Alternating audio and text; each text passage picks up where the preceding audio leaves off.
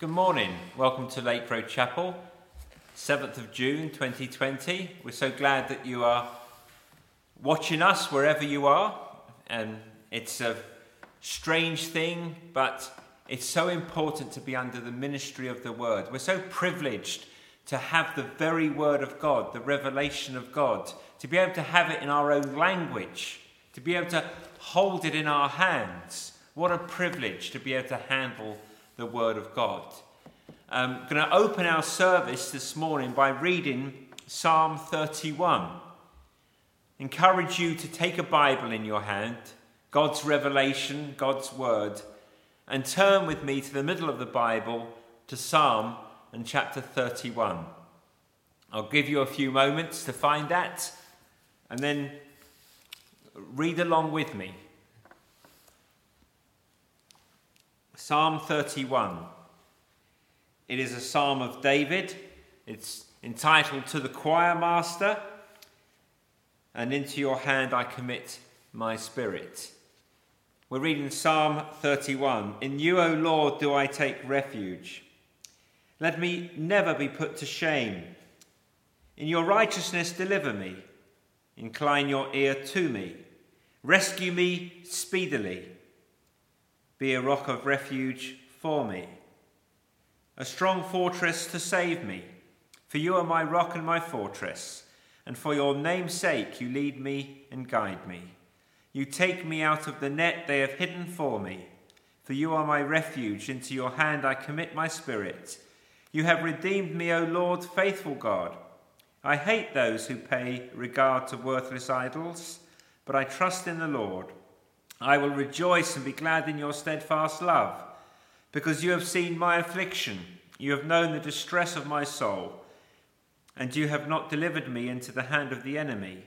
You have set my feet in a broad place. Be gracious to me, O Lord, for I am in distress. My eye is wasted from grief, my soul and my body also, for my life is spent with sorrow, and my years with sighing. My strength fails because of my iniquity, and my bones waste away. Because of all my adversaries, I have become a reproach, especially to my neighbours, and an object of dread to my acquaintances. Those who see me in the street flee from me. I have been forgotten like one who is dead. I have become like a broken vessel. For I hear the whispering of many, terror on every side, as they scheme together against me, as they plot to take my life. But I trust in you, O Lord. I say, you are my God. My times are in your hand. Rescue me from the hand of my enemies and from my persecutors. Make your face shine upon your servant. Save me in your steadfast love. O Lord, let me not be put to shame, for I call upon you. Let the wicked be put to shame. Let them go silently to Sheol. Let the lying lips be mute, which speak insolently against the righteous in pride and contempt.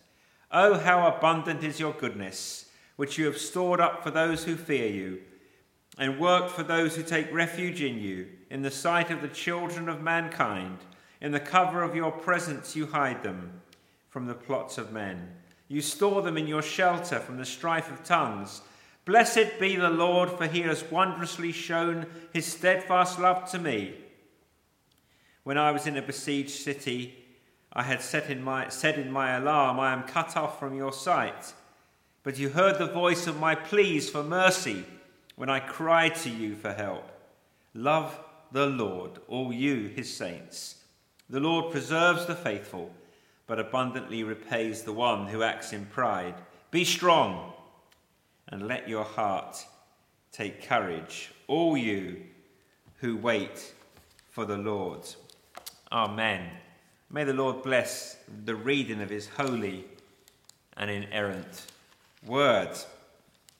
Well, this morning we are in 1 Peter and we're in chapter 2. So maybe switch from the middle of the Bible towards the end of the Bible, the New Testament, 1 Peter chapter 2 and verse 11 and 12 we'll be looking at. That's 1 Peter 2 and 11 and 12. And these two verses, they function as something of a hinge in 1 Peter.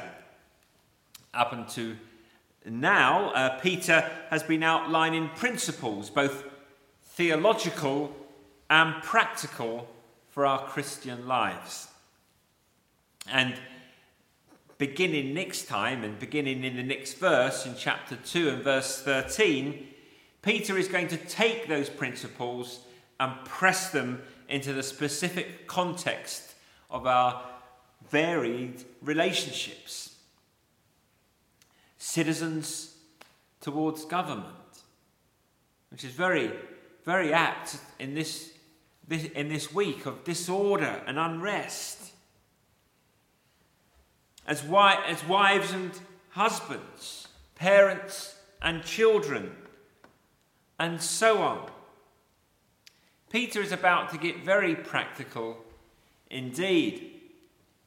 And verses 11 and 12, which we'll read in a few moments, they function, if you like, as the hinge between these two sections of this wonderful book. In verses 11 and 12, it's like we get a pencil sketch. And then from verse 13 to the end of the book, Peter applies it to our lives. But if you look at verses 11 and 12, and notice the central concern of Peter in these two verses. He wants to promote the practice of Christian holiness.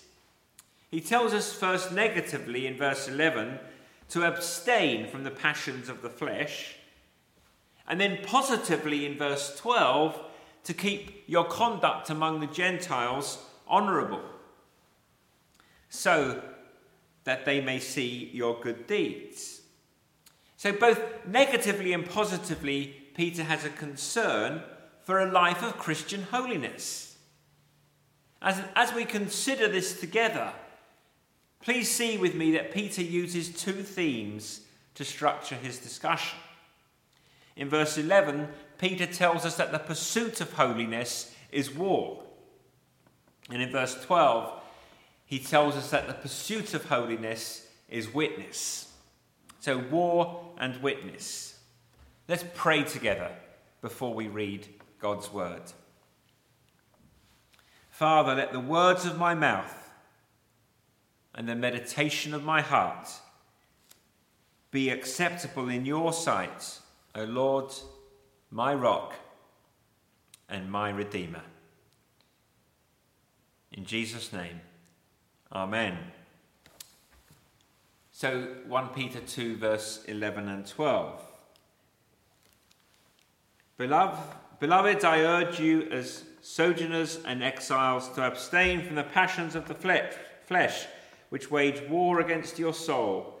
Keep your conduct among the Gentiles honourable, so that when they speak against you as evildoers, that they may see your good deeds and glorify God on the day of visitation. And may God bless this reading of his holy and inerrant word. So first of all, I said that the pursuit of holiness is war.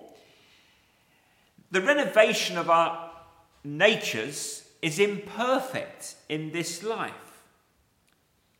Everywhere that grace touches and changes, there is still the remnants of our native corruption. So, God's word, the scriptures, the Bible teach us that the normal Christian life is a life of conflict. Conflict with sin.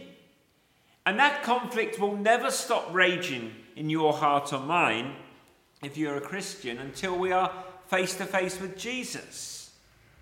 There is no truce to be signed, no peace treaty to be made. There is no surrender possible, which is what Peter is teaching us here in 1 Peter 2 verse 11.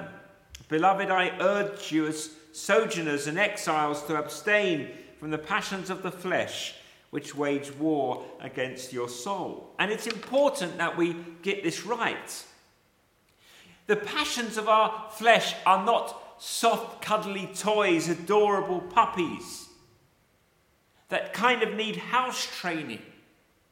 Or as if our sinful passions just require some regulation to keep them moderate and out of sight. You can never manage sin. Our sinful passions are not delightful, eccentricities to be indulged. Beg your pardon, I have a hard time sometimes with some words. But our passions are not to be indulged as if they are nothing more than just some quirk of my nature. It's easier to say quirk, isn't it? Some people say, well, it's just the way that I am. I can't help myself. I'm a bit quirky. No, our sinful passions are not old friends that bring us comfort. Our sinful passions are anything but helpers that bring us relief at the end of a stressful day. What are our passions? Peter says, at heart and at root, they are our enemy. Relentless, filled with hate. Their desire is our destruction. The war that rages in our hearts is prosecuted by our enemy, our passions, in a direct frontal assault. There is pressure brought to bear upon us to yield to the demands of the flesh, the lusts of the heart. But sometimes also, probably more often, our sinful passions wage a subtle and covert war. They lie to us where peace is to be found. They lure us into a deadly trap. They offer satisfaction, deliver death. They sometimes point us to good things. They point us to good things with which God has blessed us in his grace. And then our passions slowly and subtly teach us to love the gift more than the giver. And we assign meaning and find identity in possession of the gift, rather than in knowing and being known by the Lord Jesus. Whatever the strategy, whether direct and overt or subtle and covert, our hearts are battlefields. If we are believers in Jesus, our hearts are battlefields, and that combat never ceases. And then notice the nature of the enemy in the text. It is not the devil. He is our enemy, an angel of light seeking to deceive, if such a thing were possible, even the elect of God. He is our enemy. The devil is a roaring lion seeking to devour whom he can find. The devil is our enemy, but not in this text. The world is our enemy. The devil is our enemy. The world is our enemy. The world often brings to bear peer pressure, worldly influence, that drip feeds into our consciousness, patterns of thinking and behaviour that are contrary and contradictory to the law and the character of holy God. The world is our enemy, but not here in this text. So who is the enemy in this warfare in our text today? Peter says it is the passions of the flesh. In other words, there are enemies outside of us, the devil and the world, and we need to be very aware of them. But we must be alert to the enemy within. There was a very famous political cartoon, wasn't there? It's fairly famous. We've seen the enemy, and he is us. You probably remember G.K. Chesterton's supposed reply to the London newspaper. And the question was in the newspaper, what is wrong with the world today? And G.K. Chesterton apparently wrote, "Dear Sir, I am yours sincerely, G.K. Chesterton." But that is Peter's point exactly. And remember the teaching of the Lord Jesus in Matthew 15 and following on. It is not what goes into the mouth that defiles a person, but what comes out of the mouth that defiles a person. What comes out of the mouth proceeds from the heart, and this defiles a person. For out of the heart come evil thoughts, murder, adultery, sexual immorality, theft, false witness, slander. These are what defile a person. The heart of the matter is the matter of the flesh. Sin resides not just in the words we say or the thoughts that we think, not just in the duties that we have left undone, or in the indulgences that we have set our hearts upon to perform. Sin does blossom into full flower in those things, but the roots lie in the heart, in the passion. The heart of the matter is the matter of the heart. Peter calls us to abstain from our sinful passions. Don't toy with them. Don't play with them. Don't think fondly of them. Don't give them a little room to grow. Some of you will remember we spoke about the subject and about bonsai trees. Those lovely little miniature Japanese trees that are so carefully cultivated. I always thought that they were just a special species of tree. I really did. That the Japanese bonsai tree was, a very pedigree, if you like, species of tree. They aren't. They do grow to normal sizes in nature, but it has everything to do with the way that they're cultivated that miniaturizes them in such definition and beauty. And I think that's how we think about sin.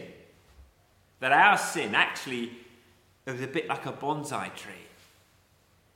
Okay, I don't want a full-grown oak tree of lust, or a full giant redwood of anger, or a full-sized beech tree of greed. No, I admit that I don't want that. That's vulgar. That's unseemly. That's embarrassing. But one of those little bonsai things, in a little carefully cultivated little portion of my heart, just a little closely pruned lust tree, kept in its place, never allowed to be seen by others, never allowed to take over. Just a tiny bit of pride, just a little bit of greed. What is the harm in that? It's deadly. It's deadly. Peter says, abstain from the passions of the flesh. There is no place in the Christian life for a little bit of hate, for a little bit of racism, for a little bit of unforgiveness, a little bit of idolatry, a little bit of covetousness. We never say to our sin what you might find yourself in an awkward position of having to say to an old friend who shows up at your door unannounced and asks for a place to stay. I really hope they wouldn't do that now in the middle of lockdown, but you probably would have to say to them, no, I can't let you in because we have to keep our distance. But you may have said to them, just to illustrate the point, you can stay but don't make a mess. You can stay as long as you don't upset my routine.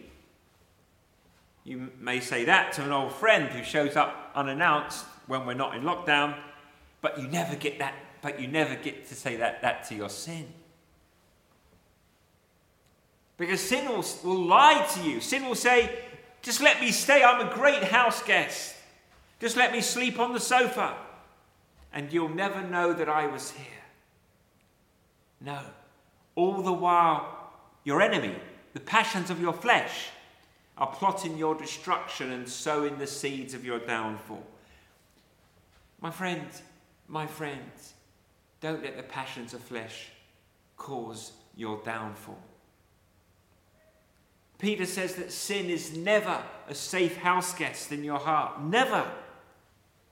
Abstain, don't touch, don't handle, don't taste. When it comes to sin, that is the only good advice. Zero tolerance is the Christian's rule. We need to uproot the bonsai trees of our heart. They've been so carefully cultivated, so carefully put in their place. Peter says, get rid of them. Abstain, don't touch. And it's easier said than done. I hate my sin, but I love my sin. And the battle rages on. And sometimes it's a particularly ferocious battle. Peter gives us two encouragements in verse 11 to help us stay in the fight, to help us stay in the combat zone. Look at what he calls them, how he speaks to them first at the beginning of verse 11. Beloved, I urge you as sojourners and exiles to abstain from the passions of the flesh, which wage war against your soul. He only calls them beloved twice in the letter, here and in chapter 4, verse 12. It's significant when he does. One Bible version, I think, says, dear friends, I urge you, which I think is a bit lame. Peter's language is much stronger. He gives it the full force of the word. He loves them.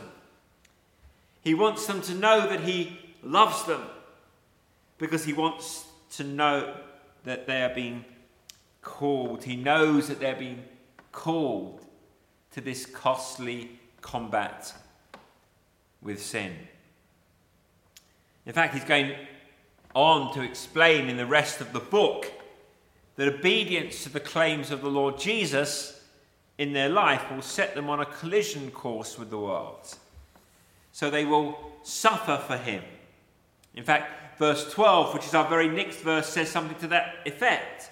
So that when they speak against you as evildoers. So Peter knows that following Christ will put you on a collision course with the world. He knows that rooting up those bonsai trees of your heart is costly. It's hard and it's sore. Peter wants them to know, he wants us to know, as he gives these exhortations, that he loves them deeply. And love has been a theme that we've noticed more than once in 1 Peter. In chapter 1, verse 1, we are foreknown by God, we are foreloved by God. Chapter 1, verse 22, because you're loved by God, brothers, love one another. Beloved, we are loved by God. Know that we are loved by God. Above all else in the gospel of Jesus Christ, God has loved us and given his Son for us. Never underestimate the impact, the power of Christian love. Love for one another in staying in the fight and making progress in our combat with sin.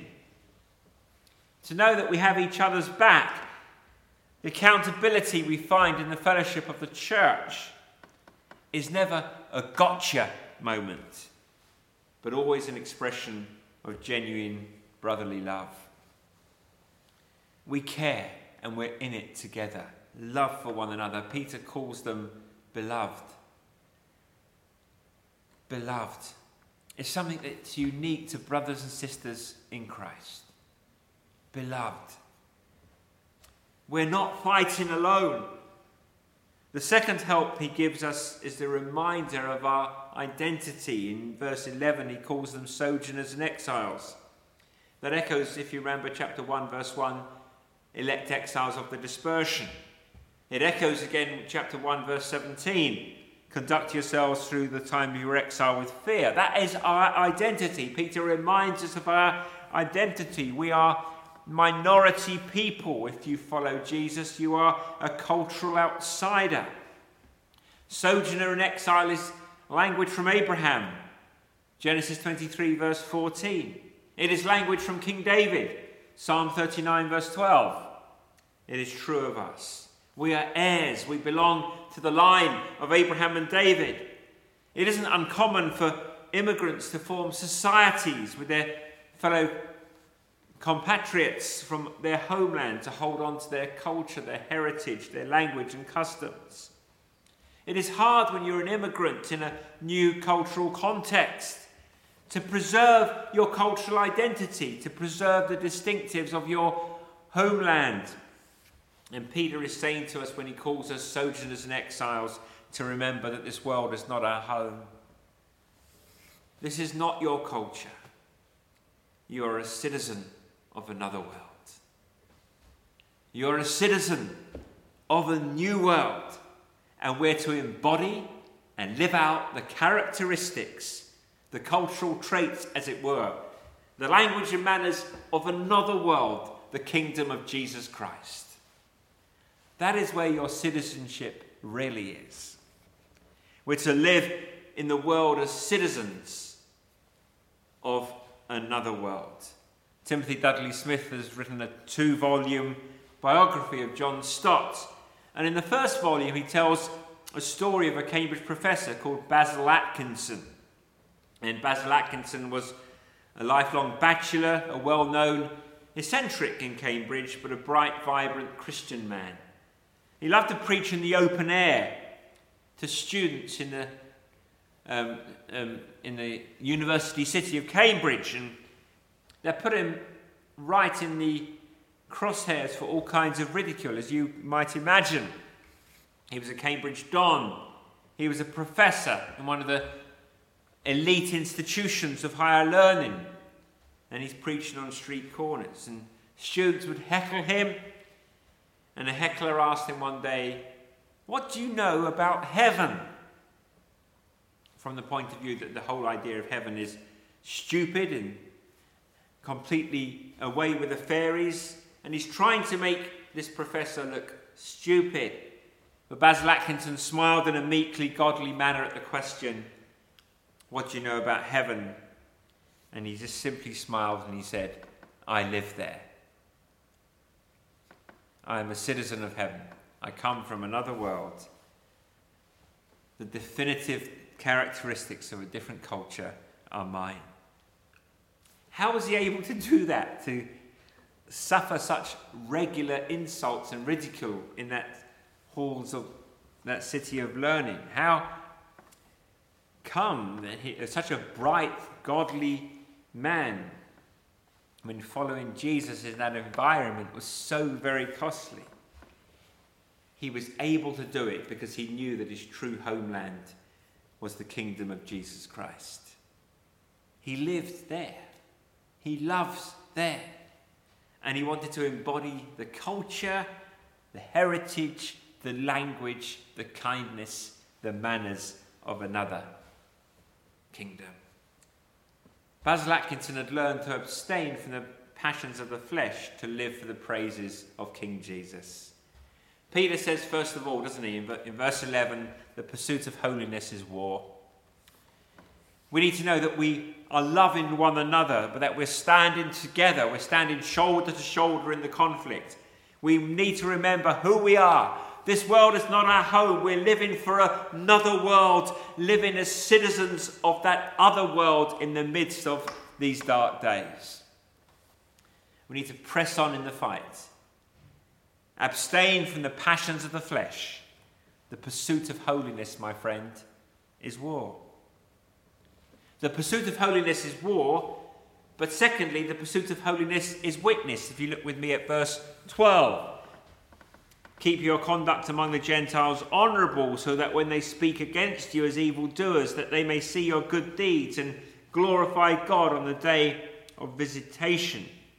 So verse 11 is the negative counsel to abstain, don't touch, don't toy with sin, don't look back fondly, leave it alone, toxic poison.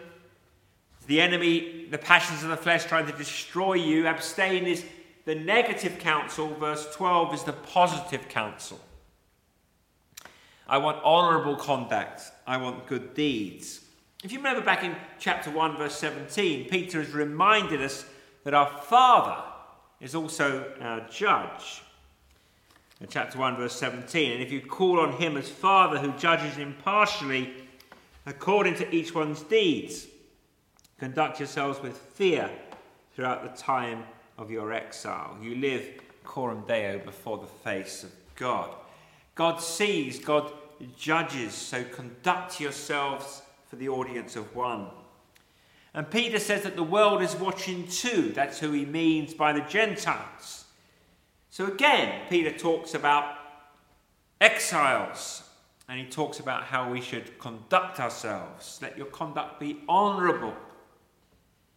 Not only do we live before the face of God, coram Deo, but we live before the face of the watching world. We should be concerned about our testimony to the world. Peter says our conduct should be honourable, which is an important and strategic word. It means noble or virtuous or praiseworthy. The word was used by pagan Greek writers to celebrate civic virtue and nobility of character. So Peter is saying to believers that I want your conduct to be so honourable, so kind, so gracious, so generous, so forgiving. I want you to be good, so such in your conduct and behaviour that even the pagans acknowledge your fundamental decency. If you claim to be a believer, are you known as a kind and forgiving person? Or are you known as an angry, obnoxious one? The world cannot deny the difference that Christ has made. And even by their standards, it's clear that you're living by a different set of values. Your witness really does matter. You see, you may be ever so self-righteous because you point to the amount of times that you talk about Jesus at your work, which is all very good. But if you can't be trusted, your witness suffers. No matter how many times you open your mouth to talk about Jesus, no one will listen to you seriously if you're just a gossip or a flirt. Your life matters to your witness. But if you seek to live humbly, imperfectly for sure, to live for Christ, you should expect two things. Verse 12, it isn't just that your non-Christian friends and colleagues and neighbours will see their good deeds, but they won't react well. Keep your conduct among the Gentiles honourable, so that when, not if, when they speak against you as evildoers, they may see your good deeds and glorify God on the day of their visitation. The world won't like it if you're faithful to Jesus, and we know that to be true. Christians are an irritating lot, and holy Christians are the worst of the bunch. They're kind, they're patient, they care about you, they're guided by an ethic that is not derived from the expectations of their peers. They don't just go with the flow. They don't join in when everyone else is mocking or deriding that person in the office or at school. They just don't pass on that juicy bit of gossip. They don't bend the rules to be one of the gang. It's infuriating. And why is it infuriating? Because Christians sting our consciences. They expose us. They remind us of the sin festering in our own hearts, and we don't like it. So what do? Peter says they speak against you as evildoers. Slander, mockery, subtle slights, social exclusion, cutting people dead, the cold shoulder, favouritism. I know that some of you have been on the receiving end of that. And you and I both know how painful that can be. The pressure to compromise, to fit in, can be enormous. So why should you stick your neck out, stand your ground, live a painful life as an exile, an outsider for Jesus' sake, when to do so means that the world will speak against you as an evildoer? What does Peter say? Do it, so that when they speak against you as evildoers, they may see your good deeds and glorify God on the day of visitation. Now, I'm fascinated by this term, the day of visitation. And I love the fact, actually, that scholars are divided on this, because I think both are lovely. The majority say it's a reference to the return of Jesus Christ, King Jesus, in judgment. So they kind of read Peter as saying, I want you to live in such a way, I want you to live in such a manner, that no matter what slander is thrown against you, when judgment day comes, Even unbelievers will be forced to confess that you are a person of godly integrity. And they must concede they must concede the glory of God. And even as they're dispatched in judgment to the outer darkness where there's weeping and the gnashing of teeth. It's a solemn picture. But there's another view which suggests that the day of visitation may not only refer to Judgment Day, but to another day. Another day, the visitation of grace, the visitation of mercy erupting into a person's life ahead of time before Judgment Day. In the wake of your witness, as you live a life that is honourable among the Gentiles, they see your good deeds. And though they once slandered you because you were a Christian, they poked fun at you, they mocked you, they said hateful things about you because you're a Bible-believing, Bible-living Christian. You were mocked because you lived by the book. And by his grace, God made you the human instrument that led that person to Christ. So once they slandered you, now they give glory to God on the day of visitation. I love both versions of that. What is your purpose as a Christian? It isn't comfort, it's not pleasure, it isn't a happy, healthy home. We're thankful to God for his grace, but it's not our focus, it's not our purpose, material prosperity. It isn't temporal security. Your purpose is the glory of God. That is your great delight. The glory of God is your animating and governing concern.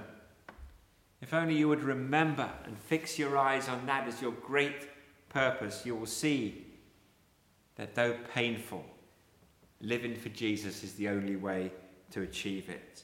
It's a costly life as a sojourner and an exile, abstaining from the passions of the flesh, staying in the fight for holiness and likeness to Jesus so that God may be glorified.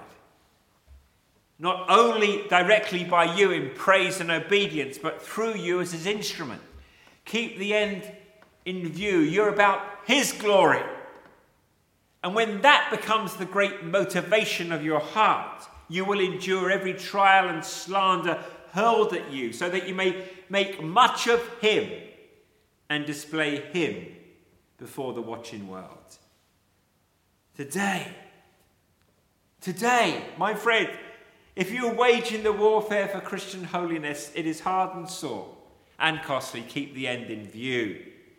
And if you find yourself irritated today by the testimony of a Christian, maybe a Christian colleague or a brother or sister or a friend, please understand why you're irritated. It isn't that they think they're better than you. Absolutely not. They know they're guilty sinners. The difference is they've fled to Jesus for mercy. They've found rest and peace there. They've found forgiveness there. And forgiveness has erupted into their lives and they want to live to please him, please Jesus. Yes, we sin and stumble. Yes, we're hypocritical. But we're clinging to Jesus and trying to follow him, which is why we live the way we do. Mercy has visited us. Today, if you're watching this and you're not a believer, that same mercy is ready to visit you. Grace is ready to visit you. Jesus is ready to visit your heart. So, today, instead of speaking against those Christians as evildoers, why not join them? Join them. Stop going with the flow. Swim against the stream. By the grace of God, become a sojourner and an exile, a citizen of a different world through faith in Jesus Christ. This is not the home of those who know him. We're headed for the land of righteousness, a land of glory, and I would love for you to join us. Pursuing holiness is war, and if your life is one of endless peace and ease, It may be that you're not a Christian. Why is it so difficult? Why am I so weary in the combat against sin?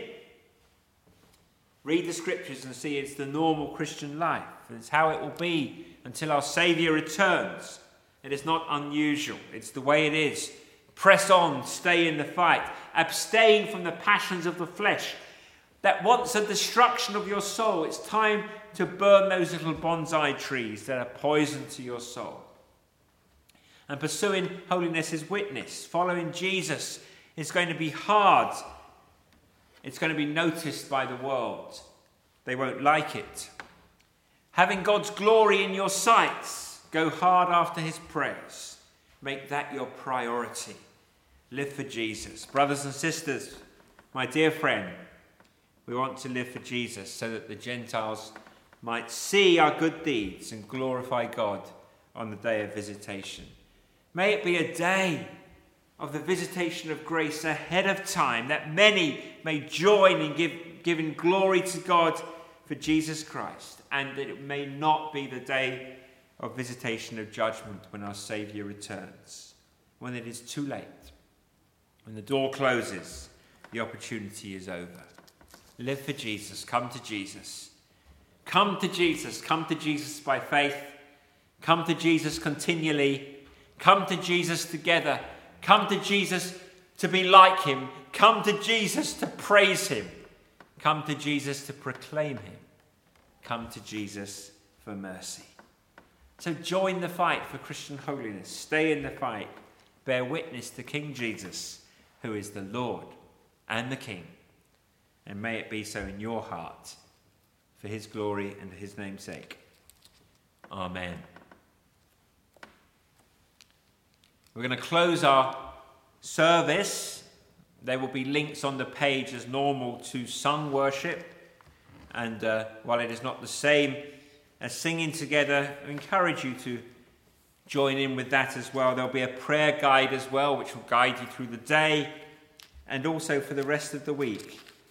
But let us read together verses of Holy Scripture as a benediction as we go our own way for the rest of this day. Jude 24. Now to him who is able to keep you from stumbling and to present you blameless before the presence of his glory with great joy, to the only God our Saviour, through Jesus Christ our Lord, be glory, majesty, dominion, and authority before all time and now and forever. And all of God's people said, Amen.